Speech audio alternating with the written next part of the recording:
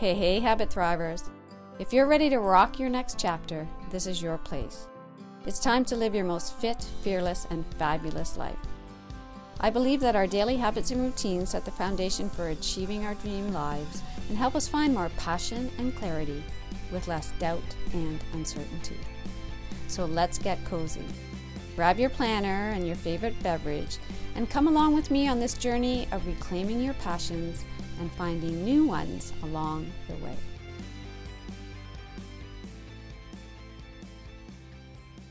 Welcome to the Habit Thrive podcast, a podcast for women in their me now years. Each week we explore habits, routines, and rituals to reclaim our power and our awesomeness to live our best chapters yet. In this week's episode, Evening Rituals and Morning Routines for Health and Happiness, I share why having a routine or ritual at these very sacred times of the day, why it's so powerful and how to create them or tweak them, as I know many of you have them, and how to stick with them through sickness and in health, as the saying goes. And it is a perfect way to take the energy of our February heart-loving habits into March. This past fall, when I was teaching students in a yoga teacher training, one of the students said that she liked the word ritual way more than routine to describe the collection of steps and habits that she grouped together to make her mornings and her evenings flow. At that time, I said, I had not really thought about my language around my morning and evening habits, but I did tend to describe my morning habits as a routine and my evening habits as a ritual. She really got me thinking, actually, and since our discussion, I have been exploring the energy of the word ritual and the word routine as I move through my mornings and evenings. I think what it is that letting go of my day, my journaling, my bath time, my yoga, my breath work at night feel very much like a ritual.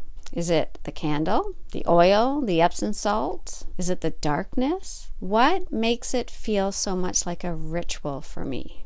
The other side of it, in the morning, I shower. There's no candle. It's still dark. For now, starting to get lighter. There is yoga, but it's more standing yoga. Once I get out of bed, because I do some yoga stretches in bed, I plan in the morning instead of journal. And I really embrace the feeling of energy to get going, even throwing a dance party in there quite often. So for some reason, it does not feel like a ritual in the morning. It feels like a get up and get going routine. And it's almost as if I called it a ritual, it would have me getting tired and wanting to go back to bed. So it's still a process. I'm here to tell you that I'm still exploring it. And you might say, like, really? Why does it matter? Right? I'm putting the steps into place. I'm getting her done. But for me, it's all about energy and intention. It really does affect me in that moment in terms of my flow and sometimes in terms of my sleep and in terms of my energy. So it really does kind of matter. Interestingly enough, I had this amazing opportunity this last weekend to enjoy a self-care embodiment retreat that is part of my Ayurvedic mastery training. It worked beautifully on Zoom as we surrounded ourselves in our sacred home space with candles and warm oils and teas and dry brushes and blankets. I learned so many amazing techniques during these 3 days. 8 hours a day, Friday, Saturday, and Sunday. But what I learned the most was the importance of these sacred times of the day, when we open up to the day and then close the loop, so to speak, at the end of the day. As my teacher described it, we bookend each day, contain it, embrace it, and fortify ourselves for the next day. And in our February episodes on heart-loving habits, we talked about how much the heart likes organization, coherence, just as much as the brain. And this is what routines and rituals are all about. The focus in a lot of the research over the last few years has been how much the brain loves routine and rituals. I'm here to tell you, it's as much about the heart as it is about the brain. all of our systems are affected. All of our systems open up to the day and let go to the night. In the morning, our cortisol helps us to get up, our melatonin switches to serotonin, our brain waves move from alpha to beta, and we transition from our subconscious mind to our conscious mind. The door literally opens to our day, as Dr. Joe Dispenza describes it. And it's not just our brain. It's in partnership with our heart, the synchronicity of our heart, all of our bodily systems, literally piping us into the day. Now at night, the reverse. As we let go of our day, let go of our wake cycle, switching from serotonin to melatonin, beta to alpha waves, conscious to subconscious, as the door closes to our waking day, and all of our systems serenade us to bed. Very powerful times of the day. You might say right now as you're listening to this, I'm just happy to get to bed at a reasonable time and get up at a reasonable time. That's my routine. Again, as I share information in these episodes, I'm just tossing it out there. Some things will stick, some things will not, some things will come back a little later on. But let me toss that out there for now, that in our Me Now years, okay, or as Jane Hogan, and you're going to hear an interview that I did with Jane. We just had a chance to chat this week, so that's coming up. So Jane describes her Me Now years as her freedom years. They do give us perhaps more of an opportunity for heart-loving self-care habits to bookend our days. And these heart-loving habits can make for a better night's sleep and days that just flow better. Now, you certainly do not have to wait until your Me Now years. And in fact, I'm really encouraging you not, because as you put these into place, let's say in your 30s and 40s and early 50s, they are going to rock, right, when you get to this time. So it is that time, though. If we're here right now, it is the perfect time to be assessing what is working and what is not working, tweaking them, embracing this time, embracing our heart, embracing our brain. And these, let's say, heart-loving habits and routines and rituals, they are life-enhancing. And for women's hearts, particularly as we are in this time of our lives, these are not just life-enhancing habits, they are life-saving strategies for our hearts. So whether you want to dig into your evening ritual or your morning routine, or you want to call your morning routine your morning ritual, I'd love you to just play with that. The key is consistency. Giving either one that you're going to play with or both good 7 days. And yes, 30 is going to be better, but I often start my clients with 7 days because it is actually quite challenging to start changing, especially your evening routine, especially the time that you go to bed. Consistency, though, this is the only way that you're going to know what is working, what is not working, and what you might want to continue with. It gives you that time to evaluate. Now, here's the tricky thing in terms of, again, consistency. And this speaks so much to our sleep habits. A pattern that comes up quite often, and it comes up for me as well with sleep, is that we go through these patterns of sleeping well for, let's say, even a week, right? Even longer. And then we have 2 to 3 nights that we don't sleep well. And then we sleep really well. And then we might sleep well for a couple of days. And then we go through these patterns again. And we know very often that if we haven't slept for 2 nights, that perhaps the next night, or at least the next night after, we're going to have a good sleep. So why is that? There are certainly lots of things going on here in terms of menopause and postmenopause and hormones and chemicals and daily life stresses and everything. But as much as we can control our routine, when we are going to sleep, when we are getting up, that's the consistency that I'm talking about. And I know that is challenging. No question. But it is where I always suggest, and for myself as well, if I'm off for 2 or 3 days, I know that I've changed something in my evening ritual. And then I just go, okay, that's it. Life happens. But it's so interesting. It reminds me of the power of my ritual. Lights are out at 9:30 and I am asleep before 10.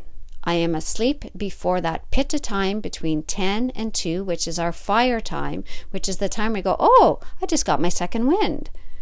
Well, our second wind when we're trying to get to sleep, after 10 o'clock is not a helpful thing, but it makes sense. It makes absolute sense. So if we can, and it takes a while to back it up. Some of you, yeah, beautiful. I have no trouble going, turning the lights out between 9 and 9:30. But for others, this is a process. And that feeling of really believing in it, right? That's huge, huge. You need to see results. You need to feel better during the day or sleep better the next night. Very often to let's say, have the motivation and the inspiration to continue with your evening ritual.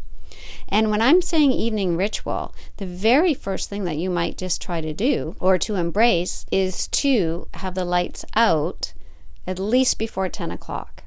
That's it. What is one thing that you can do? It might be to put warm oil. Sesame oil is fantastic because it is the oil that works for all the doshas. Just 5 minutes. And be careful again. I love to do my feet before bed. At that point, it's after my bath and oil on my feet and socks on. Not to get overwhelming in terms of how many things do I add in. And actually, if you are adding in just 1 or 2 things, you are able to evaluate them better. Is this working? Is this tea that I'm drinking? Is that working? Is this oil that I'm doing before bed, is that working? Is it the fact that I am going to bed earlier and perhaps turning my screens off, not looking at my screens between 8 and 9 o'clock, and maybe not eating between 7 and 8 o'clock? You start to be able to see, and again, I'm throwing this all out at you not to say do all of this, but to know that within those time periods between 6 and 10, you've got those hourly chunks that, yes, you can decide what you're doing in there, right? And you might be curling some nights, you might be playing basketball, so there are things that are going to come into play, but what can you control the most? What can you start with that you are able to evaluate over the course of 7 days? And yes, the weekends count, or longer.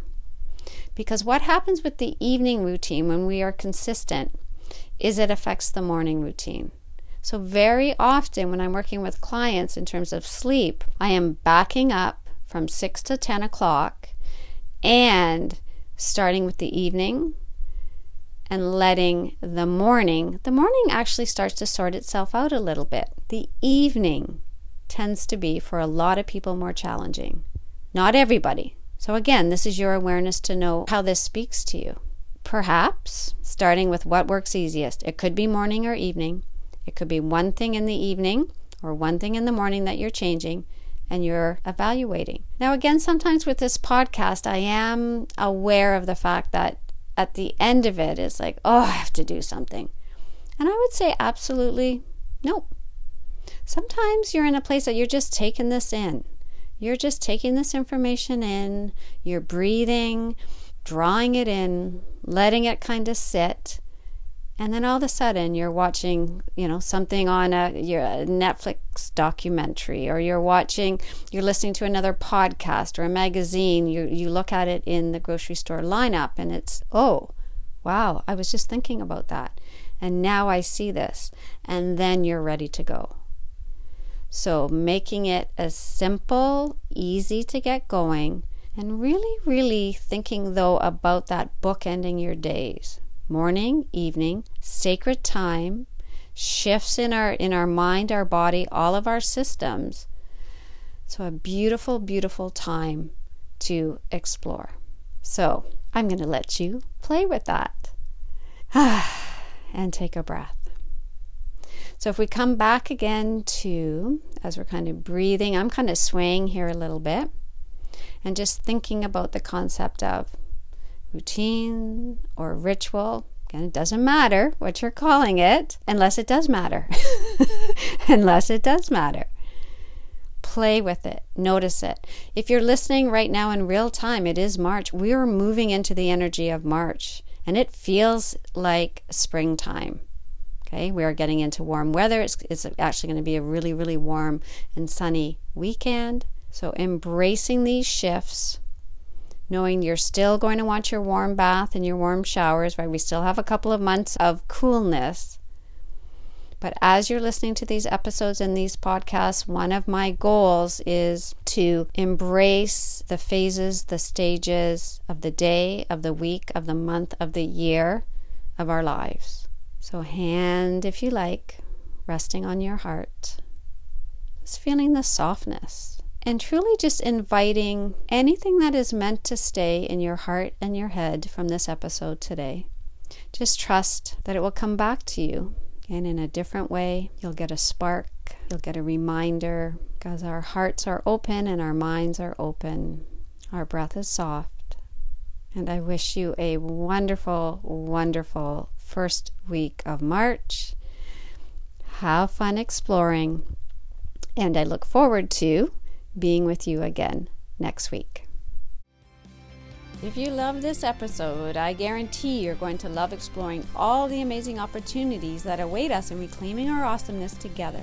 So come on over to my Facebook group, Women's Wellness Community for women wanting to rock their Me Now years, or let's connect over on Instagram at Habit Guru 365 and make the Habit Guru podcast your healthy new habit.